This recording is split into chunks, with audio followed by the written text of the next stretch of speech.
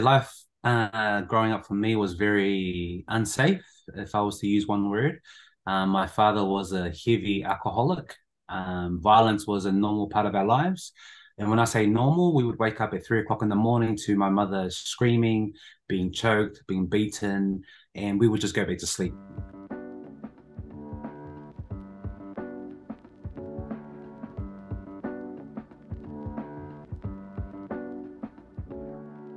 Well, Matt and Sarah, thank you so much for being here with us today. We love the work that you guys are doing. We're so grateful for the work that you're doing.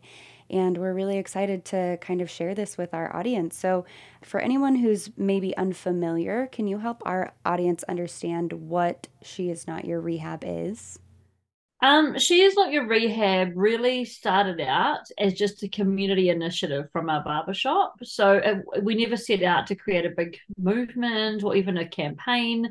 It was just simply, I guess, a heartfelt response to what we witnessed in our community around domestic violence and sexual abuse. Also, given that that was also Matt's experience. So, what started out as just a humble community, I guess, outreach turned into this crazy viral movement and now a book and different campaigns and projects that we've kind of undertaken. And simply, it's just an invitation for men to acknowledge that their childhood trauma wasn't their fault, but their healing now is their responsibility. And so I guess that sort of sums it up. Yeah, well put. Yes. So amazing. And then some of the inspiration, as you just mentioned, kind of came from Matt's own experience. Can you speak a little bit about what life was like for you growing up, Matt? Yeah, life growing up for me was very unsafe, if I was to use one word. My father was a heavy alcoholic. Violence was a normal part of our lives. And when I say normal, we would wake up at 3 o'clock in the morning to my mother screaming, being choked, being beaten, and we would just go back to sleep, thinking that mum would survive it. And so this cycle of abuse just really was so entrenched in our household that anything that we witnessed outside of our household, we just thought was nothing. Like it was funny. We would watch violent films, we would find them funny or they were comedy, because we would always compare it to our lived experience at home. And so having these conversations with me in the barber shop when I started cutting hair and sharing my story, and that vulnerability when I was vulnerable with the men who trusted me with their hair, men started to open up to me. And I soon learned that I wasn't alone, that my story was not unique. It was the story of many men who suffered in silence. And I thought, if men are violent or the perpetrators or the monsters that society paint us to be, how come the men that are sitting in my chair are not these men? They were just getting on with life, wanting to be good men, but they just had no outlet or somewhere to express a lot of the shame that they carried. And so, really, that's where the barbershop, in the barbershop, is where this movement really gave birth. Yeah, what kind of inspired you to start that barbershop? I've always loved hip hop culture. So, being a Polynesian growing up, down under in New Zealand, we didn't have many superheroes. Our national sport here in New Zealand is rugby. So rugby is our national sport. So most of the most famous rugby players ever were Polynesian men. And so if you weren't, athletic like myself, my superheroes were the hip hop artists. And so I grew up, watching and just looked up to rappers like Tupac and Biggie Smalls, and so, watching videos of black artists, rappers, MCs, and just seeing the barber culture through film, through videos, it really resonated with me. And so when I fell into barbering, picked up my first clippers, and started cutting my own boys in my neighborhood, they started talking, and that part of the culture I loved, the conversation that men gifted me. And why do you think that the men in your barbershop responded in the way that they did to the vulnerability that you expressed in sharing your story with them? I think we're all wired for connection. I think all of us want to be seen, a longing for belonging, just want people to be real with and connect with. And I think just me being vulnerable with my story, it really gave way for these men to open up. Um, and the more I opened up, the more they opened up. And the more we realized that we weren't alone, that we are more alike than we are different. Yeah, that vulnerability is contagious, I think, in that way. So, you know, you're opening up with, you're having these conversations with these men, you're helping these men to be seen and known. How does that help break the cycle of violence or cycles of violence?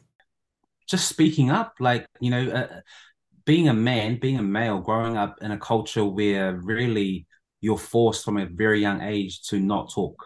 Especially in my culture, talking about domestic violence, sexual abuse, all these topics that are very uncomfortable is very taboo. I've been talking about my story of family violence since the age of 15, and the pushback I've received from my own community, being a young teenage boy, talking about this stuff was real. The pushback from my own boys saying, bro, we don't talk about this stuff. Like, you're bringing shame to our culture. You're dishonoring your mother and father talking about this stuff. Shut up. Um, but the more I talked about it, the more it connected with other people who I thought would never resonate with a brown boy story, who also experienced family violence at home. And so I think it's a universal thing that we all share. Shame is something that a lot of us will experience, humiliation, a lot of men have experienced. And it's part of our humanity. I think when you deny those hard feelings that we try and, ignore and sidestep and run away from, like, you deny your humanity. So, going back a little bit, you started She Is Not Your Rehab. Can you two talk about how that name came about? Well, we were talking about actually the topic of Matt's TED talk on the couch at home, where all of the ideas for everything are birthed, usually late night creative sessions. So Matt had been asked to give a TED talk, and at the time he was actually quite hesitant. He didn't really want to do it because he kind of felt like, oh, who am I to give a TED talk? All the ones I've seen online are like academics, brilliant minds, scientists. I'm just this brown brother from the hood. Like, I'm a barber. Like, what have I got to offer? And I was like, you've got so much to offer because it's not just your story, it's the stories of so many men that have shared with you over this season in your barbershop. And I think, let's just think about or brainstorm topics that you would want to address. Like, who are you speaking to? Who would you like your TED talk to resonate with the most? And he was like, well, I want to speak to my brothers. I want to speak to the men because that's who I talk to every day. That's my lane. And I was just like, okay, so what are the themes you would like them to know? I guess around, our work and what you've been talking about. And then we started talking about his mum, who was obviously a victim of domestic violence her entire marriage. And then we just got discussing it. And I was like, yeah, she is just not your rehab.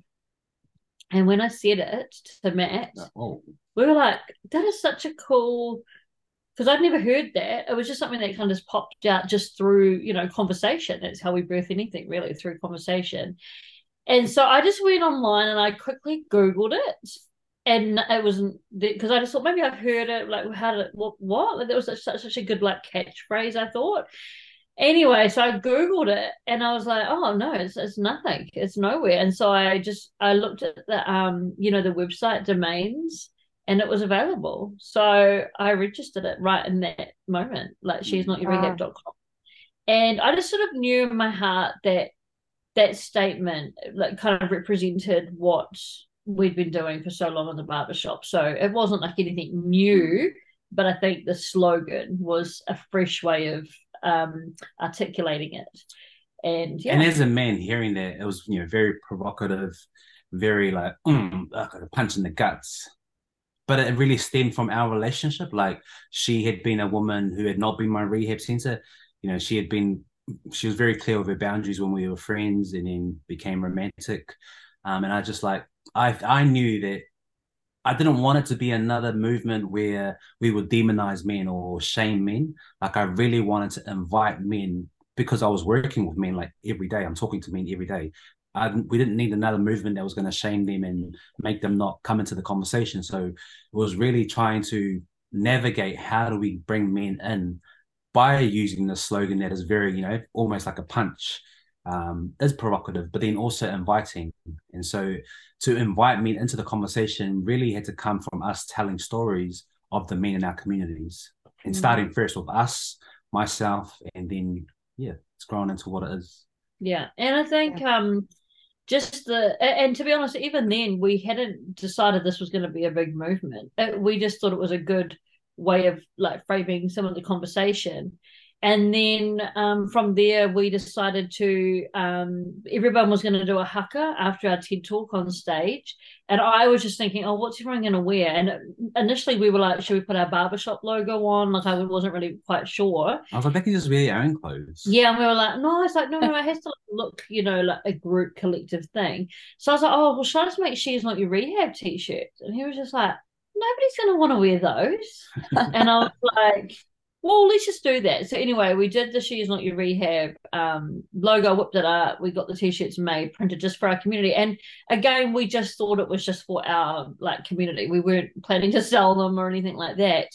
But then it went viral all over. We did an article with a news outlet in New Zealand, and that went viral. And it had like pictures of the t-shirts and the haka and everything, and what he'd been discussing. And then that got picked up overseas, and that became one of the biggest stories from New Zealand for the year. And so it got huge like traction, went viral, and suddenly everyone was requesting these t-shirts, and I was like, what? Amazon ended up ripping off our brand and selling them on Amazon. Nothing went to our work or anything like that. So we had to file a trademark and protect what we created. So that's sort of how it got birthed. It was, again, it was never really intentionally set up to be a big movement. It was just a community response. Yeah, which is incredible. And I think speaks to, how well that slogan summarizes what it resonates so well with so many people, right? Because you brought this up, Matt, I'm curious to ask you, Sarah, you mentioned she was very clear with her boundaries initially and kind of in this healing process together. Do you feel comfortable sharing at all what your experience was like in the healing kind of process, Sarah? Yeah, so I mean, I had already been single prior to meeting Matt for 7 years, just over 7 years. And I had undergone my own healing transformation. I had come from a very abusive in a different way home. I'd been adopted into another family and not treated well. I'd ended up leaving home at 15 years of age, and I ended up pregnant and had my oldest daughter when I was 19. And so I'd sort of, I'd kind of known I wanted more or better for life. I just didn't really know where to begin. And when I gave birth to my daughter, I just looked at her and just thought, I want to be able to give you everything that I never had. I want to be the kind of mother for you that you deserve. And so I started working on myself. And what that looked like was a lot of ugly crying, journaling, therapy, learning to affirm myself, learning how to have boundaries, set them. And I just decided in that healing process that I would intentionally be single. I initially thought for a year, and I thought that would be quite difficult because I really thought about my life, and I'd had a boyfriend continuously since the age of 13. I constantly had these interactions, and I seemingly attracted the same kind of person, someone who wasn't very evolved emotionally and who ended up hurting me because they weren't, they didn't realize their own work needed. So I kept attracting the same old thing. And I thought, I've been attracting the same old thing since I was 13 years of age. How do I change it? I'm the common denominator. So I really sort of took responsibility for my own healing. And in that process, the 1 year actually turned into 7 years. Who knew I knew that needed that much work? But but I discovered in that process that actually I didn't need to settle for just anybody. Actually, I was worth having standards. I was worth, just having a life that I actually wanted. And I think in that process, because I had struggled with feelings of rejection and abandonment my whole life from being adopted, I'd always gone to relationships almost a little bit out of desperation. Like you just needed to have someone, just anyone would be better than no one. And when I really embraced the fact of just being single and working on myself, I recognized the fact that I actually didn't need anybody anymore. I could actually be okay by myself. And so when I finally met Matt, we were actually just friends for 4 years. And so that was, we were just genuinely friends. And I knew all about him because we were just friends. No one was trying to impress anyone. I met him through work. I've been working for a humanitarian organization. We fought human trafficking and different projects around the world. And I guess I just had come to this place in my life where I really was happy with myself and happy with my life. I was a single parent, but I had a great group of friends, an awesome job that I loved. And so I think I came to our relationship completely different from how I'd come previously in other relationships. And so after being friends for 4 years, he finally, admitted to himself that he was deeply in love with me. Wow. And he asked me out tomorrow, because when he actually asked me out, he said to me, "Look, I've realized that I've loved you more than a friend for the last year, but I really wanted to know that this was definite for sure, because I wouldn't want to like muck you around or play with your heart, because you've got a daughter, and I wouldn't really just want to like date you just to see if it was okay, because we're friends and I don't want to lose our friendship." So he said, "I've really counted the cost and thought about this for a whole year. And so I guess I'm asking you out knowing that I don't want to just ask you out, I want to marry you." And I was like, wow, hold up. Like, you're asking me to marry you. Like, this is crazy. Um, so I really thought about it. And because I knew his story, I knew his history of trauma, abuse, physical and sexual. I knew what he struggled with, including pornography. And I knew what I would and would not settle for, being with someone. And so I was just really clear with him. I said, "I really deeply love you. Like, just even as a friend, I have so much love in my heart for you, because you're just an amazing human being. The way that you're so gracious and forgiving and kind and loving, all of that. So you're an amazing person. But in a relationship sense, I knew that there would be things that he would have to navigate. And I said, I can be like a supportive person for you. I can be in your corner. I can be on your team. I can cheer you along, but I will never be able to do that work for you." So essentially, I didn't say at the time, but basically, I said, "I'm not going to be your rehab." So, and I was Right. his first relationship after a long time too. So I was just like, "So you're going to have to go to therapy and be committed to the process," because I've been committed to my process for 7 years, and I know how hard it is, and no one can do that process for you. Like, you can have supporters, but you're ultimately going to have to do the work. And so he agreed. So he said, "Well, do you want to come along with me to my first therapy session?" I was like, "Yep, right up my alley." So we went along, and he was so vulnerable, so honest, and he just laid it all out and said to the therapist, I who pretty was much just amazing. vomited to the therapist. Yeah. I said to him, "This is what I struggle with. I want help in this area." And the guy, and he just took it so serious. It was like he'd made this list of, these are the things and areas I know I need to work on in my life. And addiction to pornography was actually one of them. Now, I totally come from understanding addiction to pornography. Like any addiction, there's a reason, there's a heart to it. It's a symptom. It's not, the heart of why you do something. But I had worked for a long time in the humanitarian space fighting against human trafficking. And I guess I knew more than probably the average person did about the correlation between human trafficking and mainstream pornography. And so when I say mainstream pornography, I'm talking about, places like Pornhub. I'm talking about like women who are literally like trafficked into the trade and actually forced to basically, appear in these pornographic films, and they don't get compensated for it fairly, if at all. And often they're owned or trafficked into this. And so because I had, worked in this space, I had met women who had been trafficked and rescued, and we'd done work with them. I just thought, like, I'm not really willing to be with somebody who could essentially, for their own gratification, watch somebody be raped on their screen and be okay with that. And just having a daughter, I just thought, I'm not having that kind of like life around me. And so I was just really super clear about that. I just knew that I couldn't, I would never be okay with that. And I know there are relationships where people say that they're fine with their partner watching porn, and sometimes people do it together or whatever. That just wouldn't be something I was comfortable with, because ultimately I said to him, I remember having this big conversation with you, but I said, "You actually don't know the difference between a lot of these like porn channels that men are consuming all the time. You don't know the difference between people that are consenting and not consenting.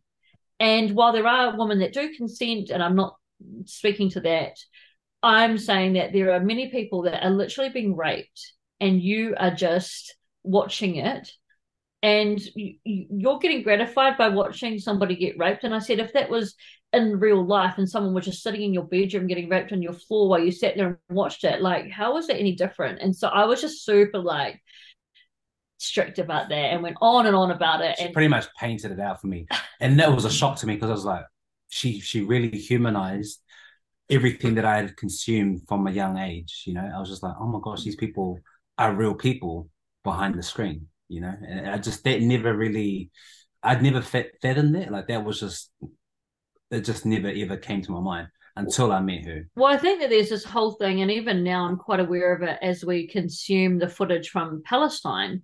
If you were there in the physical sense watching children be tortured and murdered, how much different would your response be to watching it on your screen? Like, I think it's like, oh yeah, like just scrolling, people are just scrolling through social media, seeing horrific videos right now coming from a war zone, which I guess, in past wars, people haven't really had access to that.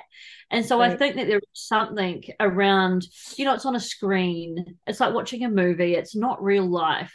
People sort of I guess dupe themselves. Yeah, they disconnect from the reality that it is. And for me, having done the work for a while in that space of human trafficking, I was just like, no, like there's just like unless you're what like how it is near impossible to tell who's consenting and who's not on most of these mainstream porn outlets. So that's where it was for me. So as we can hear, someone is very, very passionate about this topic. Well, also I just like especially because we did a lot of work in the place I worked at, it was called Tear Fund here in New Zealand. They were an international partner to different projects in developing countries around the world.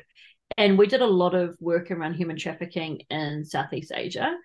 And I met a beautiful young woman who had actually been, I would say, use the word uplifted and basically bought off her parents from a very poor village. And because of lack of education and poverty, her parents didn't really understand what she was going to do. So they willingly took the money, which was more money than they'd ever probably been given or earned. And she was basically trafficked into Bangkok and forced to not only become, a sex worker there, but then they would also film her and make films, and it would all go online as a young woman. And so I'd met her. She had traveled around through our work, and she'd come to New Zealand and done some work and talked about it. And to be honest, just meeting women like that, and just and two men that have consumed the videos that she's been in, she's just a number. Like she's nothing to them. Whereas when you heard her whole story and you met her in person, and now the work that she's doing, amazing, it just really brought to life the fact that we, especially in the Western world, are so disconnected from these women behind the screens. And so after that, just meeting her and hearing her story and hearing the stories that she shared of other women like her, I just always vowed that I would do what I could in the Western world that I lived in, New Zealand, to educate people around that particular trade, because I just felt like it's not that men were innately evil who wanted to watch women being harmed.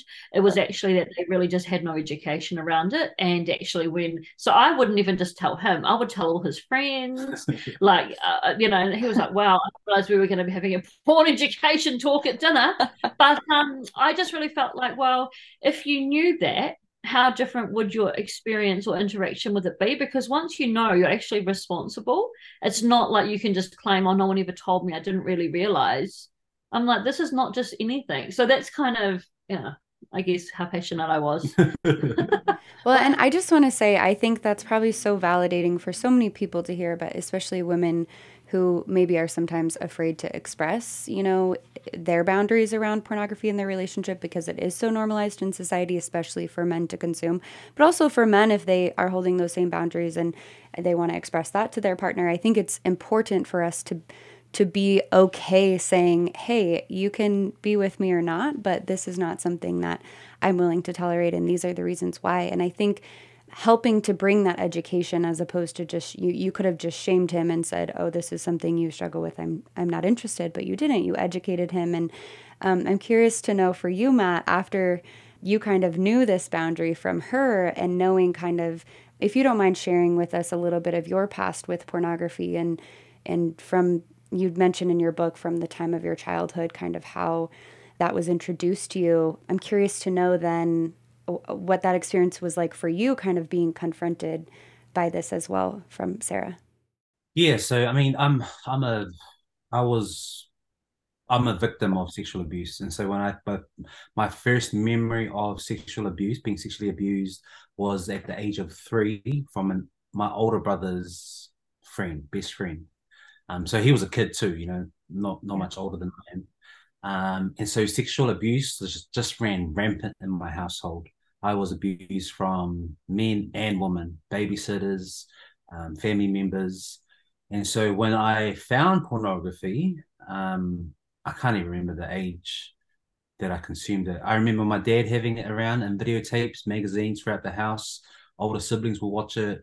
It was so normalized. My parents would have, sex in front of us. My dad would rape my mum in front of us. Like sex was just a normal thing in my household. And so my addiction was when the feeling of the gratification of pornography was almost like my safe place. It was almost like it was the time whenever I would go through, having a session of pornography, I would always feel it was the time when I would feel just safe. Because again, like I said earlier in this interview, unsafe was the word that I would describe my childhood. But yet, in that moment when I would feel, the ecstatic feeling after watching pornography, I would just feel I would feel safe for myself. Do you mean because it was like you had control over it? It wasn't Yeah. someone. No one was taking it from me Right, or right. abusing me for it. So it was my Right. property to myself. If that makes sense. And so it was an addiction. I would do the worst, the height of my addiction was probably 7 times in one day. That I was watching it in the school computer. My teachers, I remember my art teacher so graciously, pulled me to the side and said, Matt, it's coming through to the school office, the stuff that you're watching. And I'm like, oh, snap. But he said he had so much kindness when he addressed it with me, but that was the height of my addiction. And so when I met this one here, who really educated me, it was confronting as because I had no education on it. And then, talking about the intergenerational trauma of my story, how it then led to my addiction to porn was just confronting as like, I love this woman as a friend and then wanting to create this future life with her, and I wanted to be a dad and I didn't want to take that toxicity, that trauma, that pain and just carry on that cycle. I knew I had to do the work and it was hard. Early stages of our friendship relationship, but I knew it was possible, and I knew that so many of my boys, we struggled with pornography. I would have friends who would come to school selling. I mean, we didn't have smartphones back then. We were all, my boys were selling pages of magazines. At lunchtime they would sell a page for $1. So I knew that I wasn't the only one that struggled with it. But I Right. was one of the first who started talking about it amongst my friends. And even then, talking about this stuff back then was, in the early 2000s was very taboo. Um, Especially being a Samoan boy who grew up in church, Christianity was our faith. Like no one ever talked about the stuff, even from the pulpit in church. No one ever talked about pornography. In my community, if anything, there was a lot of shame around it. And so when I met this one and Sarah really brought real woman stories to the forefront and humanized them, it just really challenged everything. And I think it really connected with the humanity within me. Like as a Yeah. kid who was a victim of sexual abuse, and now knowing that my best friend is working with women who have been sexually abused, I'm like, I'm part of the problem. I'm adding to this, toxic culture of women being exploited. And I knew like when I did the spiel to him or the education, um, I just knew that I couldn't be with someone who would so selfishly want to gratify themselves at the expense of somebody else. And so I just knew that I understood his story and I understood the history and that his first interaction with pornography was actually non-consensual. And so that's actually a way that many young people are actually groomed before they're sexually abused themselves, is an older person, shows them, images or videos or whatever. So I had a lot of compassion and understanding for the fact that he had actually, he'd been groomed from a young age to find this kind of stuff appealing. And I understood that it probably would be what he termed as safe, or it would feel better than being raped or abused because you had control over it yourself. But I just knew that there was a lot to unpack there, a lot of trauma, a lot of sadness, a huge history. So I knew when I kind of said, you need to go to therapy, that he absolutely did, and he would need to commit to doing the work needed to really heal that part of himself. And that was part of the attraction to her, was really, this was the first person in my life who I could share this, very, sacred stuff with, and not feel, taken advantage of, exploited, all the stuff that she just said. Like, she was the first person that I felt safe with, and I could just lay all my dirty laundry out. And when I laid that dirty laundry out, she still wanted to, help me wash it, help me clean it, and still love me. It was very, I felt safe enough to go there and have these hard conversations with her, knowing that she would accompany me, not do the work for me, but accompany me and cheer me on. Yeah, and it's been the best decision I've ever made in my life. Well, I think also I said at the time, I remember when you said, yeah, I want to go do the work. I said, I can handle anything as long as you're honest. That was my one big thing. I knew that there would be potentially times where he would slip up, or, I'd worked in that space myself. So I kind of knew it's not going to be an overnight quick fix. There's very few times it's ever going to happen. So I just said, as long as you're honest with me, I can do this journey with you. But if there starts to be dishonesty, which is obviously linked to shame and hiding and secrecy, I'm not down for that. So also that was another boundary. And so he agreed. And so when he started doing the work, he went to a guy who really specialized in the work of unpacking the root cause of addictions, and really looking at rewiring the way that you think about things and telling yourself the truth. Basically, it's a commitment to tell yourself the truth, which I love because I'm, a very loyal believer in the truth. And I remember he just gave you this list of things, which I think we shared in the book, didn't we? But a list of truth coaches or insights for him to really repeat in his own mind, just the truth of what it was.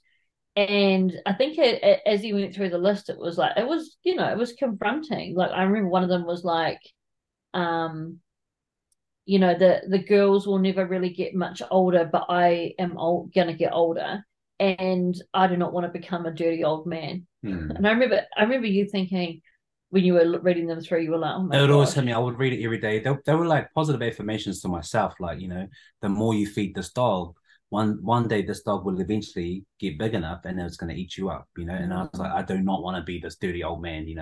Well, because he talks about the therapist at the time, and he was an older, very wise older man who had, done a lot of therapy with a lot of men that struggle with this. He said, there comes a point in this journey where you feed this so much, you're going down a slippery slope. It will be near impossible for you to climb back up. You're young enough now. You can rewire that part of your brain. You can deny yourself these certain things which have just come naturally to you from such a young age. But the older you get, the harder it will be, near impossible. And I remember he was just like, I don't want to be that man. I don't want to be that. And so he just started doing the work. And I remember after the session with the therapist, there was one time where you watched porn again, and he told me, and he told me the same day, oh, I just want to, and it was like he felt so embarrassed and ashamed. And I just remember thinking, because I had done the work in myself, I wasn't a woman who associated that with me. I didn't believe it was because I'm not worthy, or I'm lacking, or it's because you don't find me attractive. I didn't link any of that to myself. So I could literally sit with him on the journey, and I appreciated his honesty. And I was like, well, I appreciate your honesty. And then, he saw the therapist again and kept going.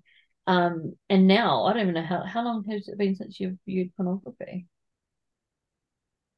Before we were married. We've Just been trying to married think. It 8 years, so was before I had our son. So our yeah, long. son's 8, almost 9 now.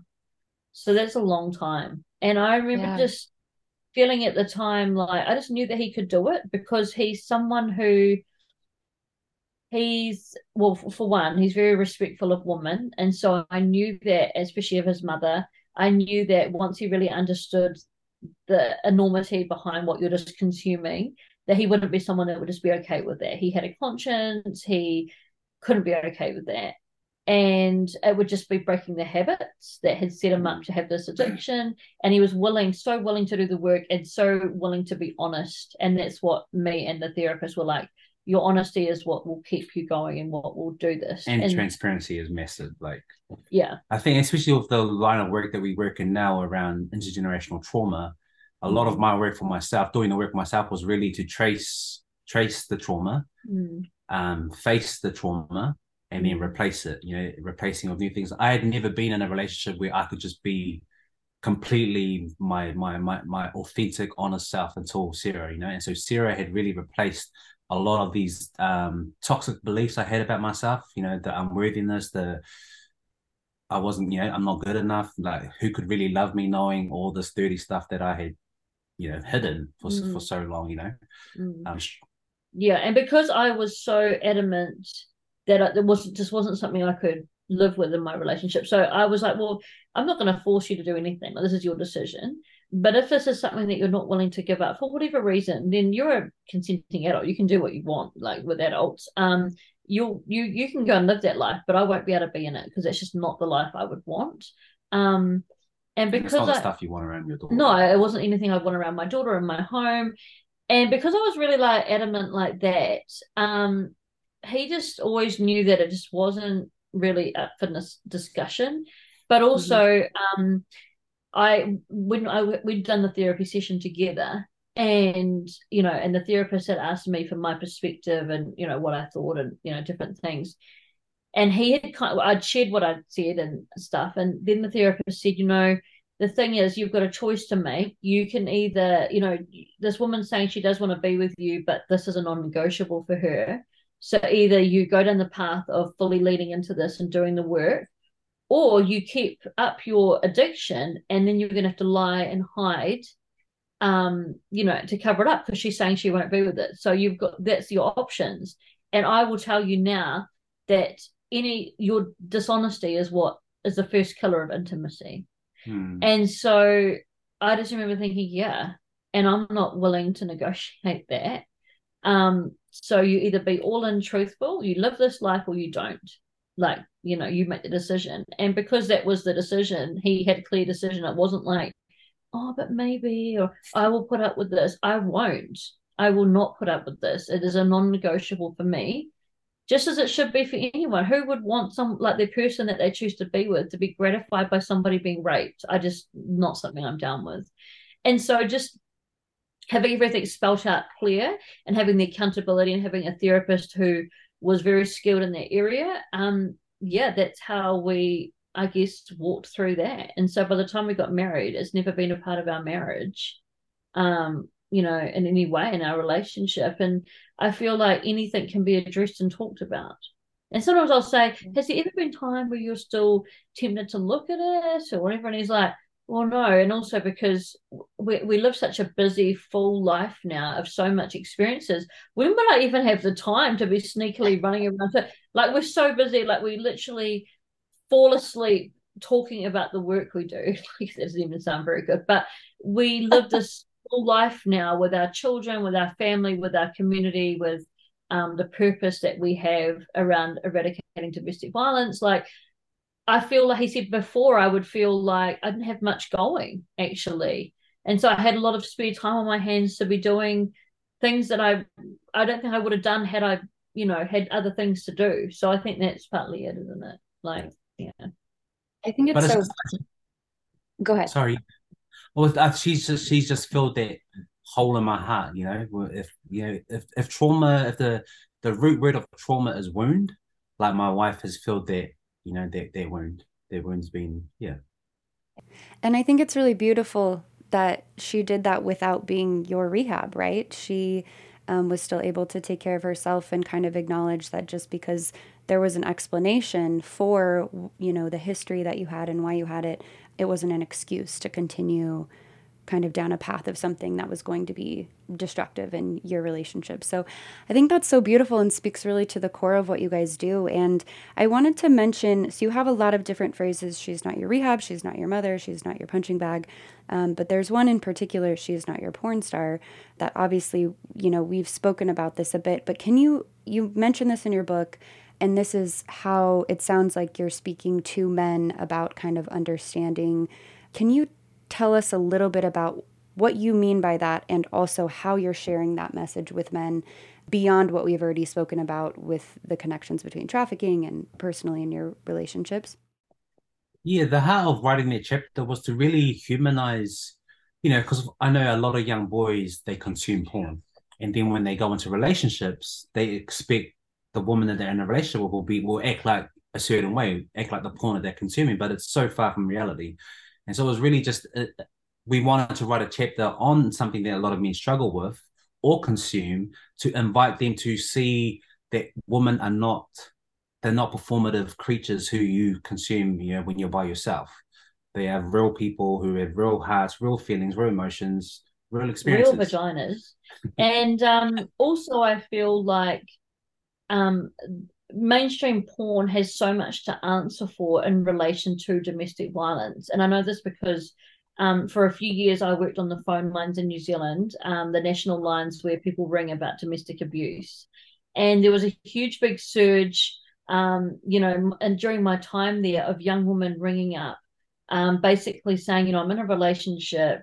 I wouldn't consider it to be abusive, but when we have sex, he wants to choke me, and choking and strangulation became something that even our health professionals in the hospital, ER, all of that kind of thing, they would see a lot more of it come in because mainstream pornography had, I guess, Normalized. glamorized and normalized strangulation as being something that you could consensually do in this healthy sexual relationship. And also, books like 50 Shades of Grey, in other words, just normalized it. But the reality is around strangulation is that actually most young men don't know the power or their own strength, and they wouldn't know when to stop. And even if she had, said, "Oh yeah, no, I consent to doing it because I don't want to really say no. I want to be, explorative and I want to be open to trying new things." Then she would ring and be saying, "Well, actually, now I feel really deeply uncomfortable. I did consent to doing it, but actually, I blacked out. Actually, I've now had really bad headaches after. Actually, like, I'm afraid Wamsa Fed killed me when I blacked out, like all these things." And so when we wrote that chapter, we wanted to kind of just really, I guess, draw that line between something that you're consuming that isn't actually reality in a porn film, that is not a real experience of someone that's in a respectful relationship, having consensual sex mostly. We wanted to, really highlight the fact that actually what you've seen and consumed is not going to be able to be done in a real relationship where you actually care for and respect the person you're with. And for so many of the young women that rung me, they almost felt embarrassed now that they had consented to it and now they didn't know how to say, actually, I'm not comfortable with that. I don't want to do it. And so we on the lines actually had to tell them every single time. Part of our duty of care was to explain that actually he could kill you. And it's not because he would want to kill you. This isn't like a guy who wants to be violently hurting you. He's thinking Right. this is normal because he's watched it so much in porn that he wants to try it out with you, and he doesn't realize his own strength, and now he's killed you. Like, this is the Yeah. reality, and he won't know. He's not trained in this area, and there is no real time where that's actually a safe practice. And so Right. you'd have to try and explain that and educate people. But because porn has done a terrible job around showing people what is, safe for people, I really believe that there is a huge work needing to be done for our young men, because it's actually not their fault per se. They've been shown things, sometimes non-consensually, like Matt was as a young person, by older kids, family members, whatever, and they've started watching it and consuming it. I mean, the statistics that I know through, professionals I know that work predominantly in that space are that our young people are learning more about sex through porn than any other form of education. So I just feel like we, in that book, in that chapter, we wanted to highlight that because it's hugely harmful and unsafe for women, and it directly correlates to our work in family violence. This wasn't on our prepared question list, but I do know that in the bio Haley sent, it mentioned that you have your created a successful book club in prisons and you've gotten your book into. Can you speak at all about what that has been like or the impact that you've seen that have? Yeah, well, the dream of getting our book into prisons first was because my father had, been inside, in and out of prison my entire childhood. And I was the kid at home who always prayed and hoped and dreamed that every time my dad did a long leg in prison, that something would have sparked change in his mind or the light bulb would have turned on. He would come out and stop abusing mum, stop abusing us. But unfortunately, that day never came. And so I said to wifey, my dream when we write this book is I would really love it if every person incarcerated in New Zealand, in Aotearoa, could receive a copy for free. And so she took this dream to our publisher, Penguin, and Penguin looked at her like, Eh? we want to sell books, make money. Well, we ended up getting the books at like a wholesale rate, so we didn't make money off it or anything like that. And we just raised the funds ourselves and bought the copies and ended up getting them to every person incarcerated in New Zealand. So, and we're about to roll that out through Australia as well. So hopefully, other prisons around the world can do it because the effect and the response, it was hugely worth the investment. Yeah. I think it worked out to be just over $10 a book wholesale, or a price that we got for buying so many. I think we bought like 10,000. But the letters back from those books from incarcerated men, the private messages from their partners on the outside, from their children, whose the men have read it inside, and they've said, like, dad rung and apologized for the first time ever because now he understands what he's done, and he understands the correlation between his childhood trauma that was similar to Matt's and to how he now perpetrates violence onto them. And so we just really believe in the innate redemption potential in every single person. And I just refuse to believe in a world where people are not redeemable. And so our hope in getting the books to prisons were that the way that we talk in a compassionate, empathetic way to understanding trauma, but also to take responsibility of your healing and the way you hurt others, that would be freely and available and accessible for all people.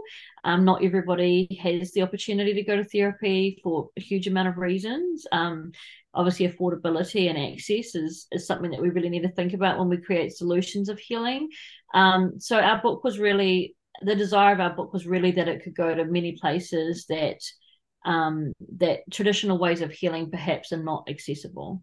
Mm. That's really beautiful. And, some people listening might think these issues are so massive and widespread and dark in some ways and wonder, you just spoke to the redemptive potential of people being hopeful for you, but if you could kind of share a hopeful message with anyone who's maybe perpetuating a cycle of violence due to their own childhood trauma or struggling with a pornography consumption habit or addiction, or anyone who's affected by these issues, what would you two have to say to them?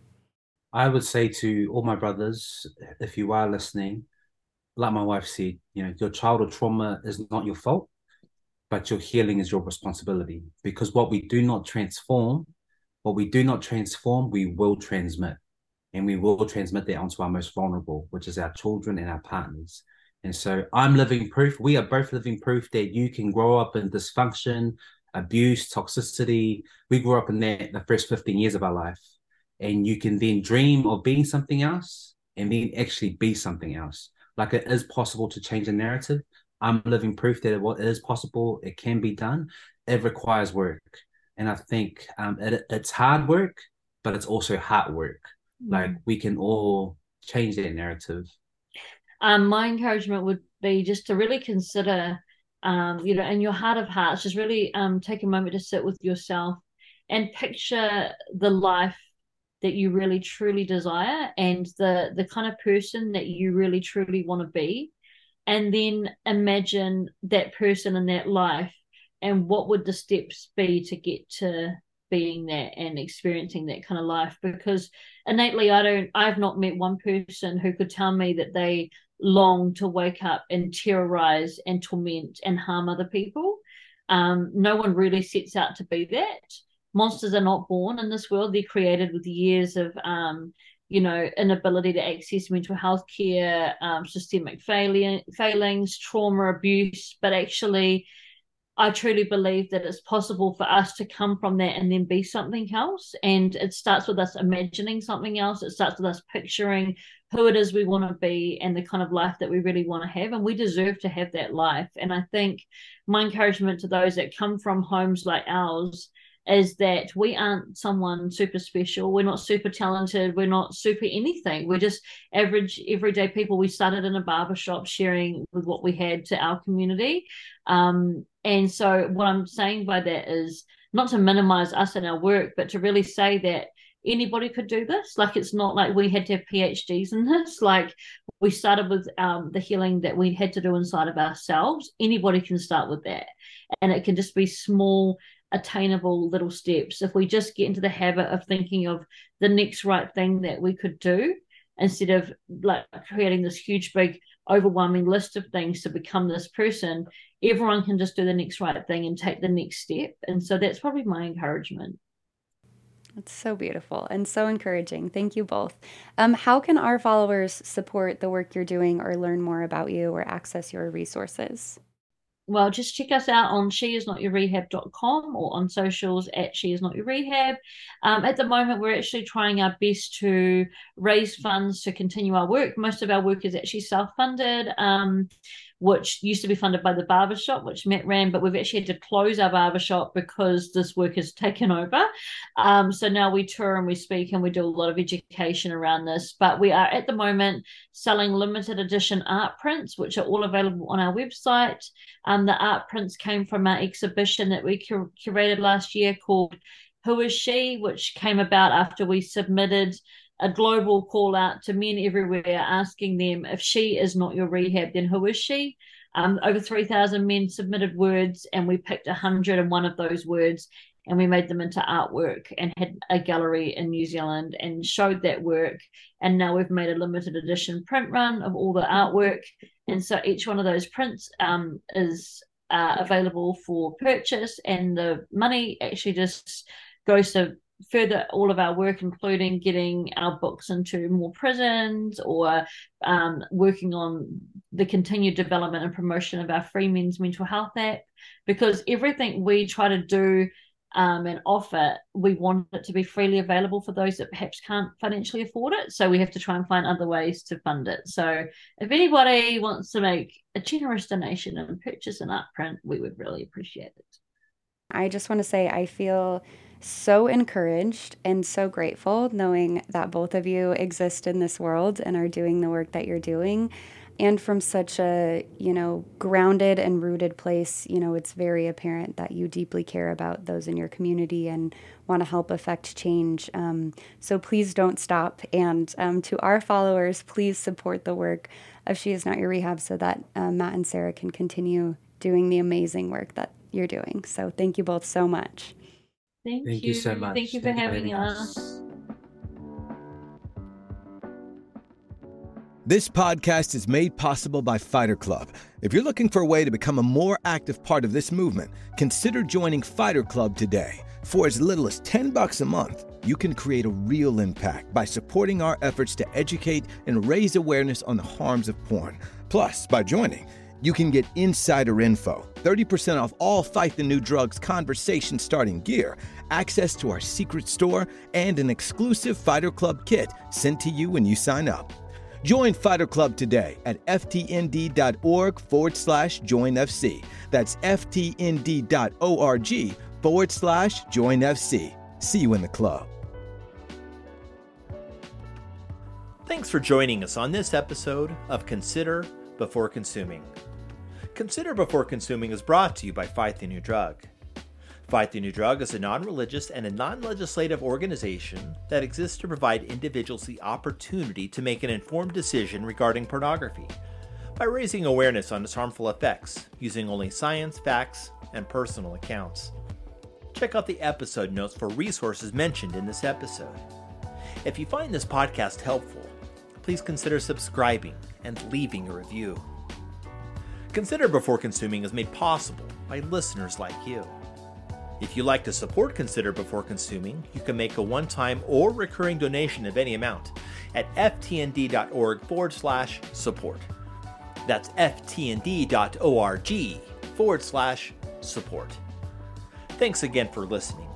We invite you to increase your self-awareness, look both ways, check your blind spots, and consider before consuming.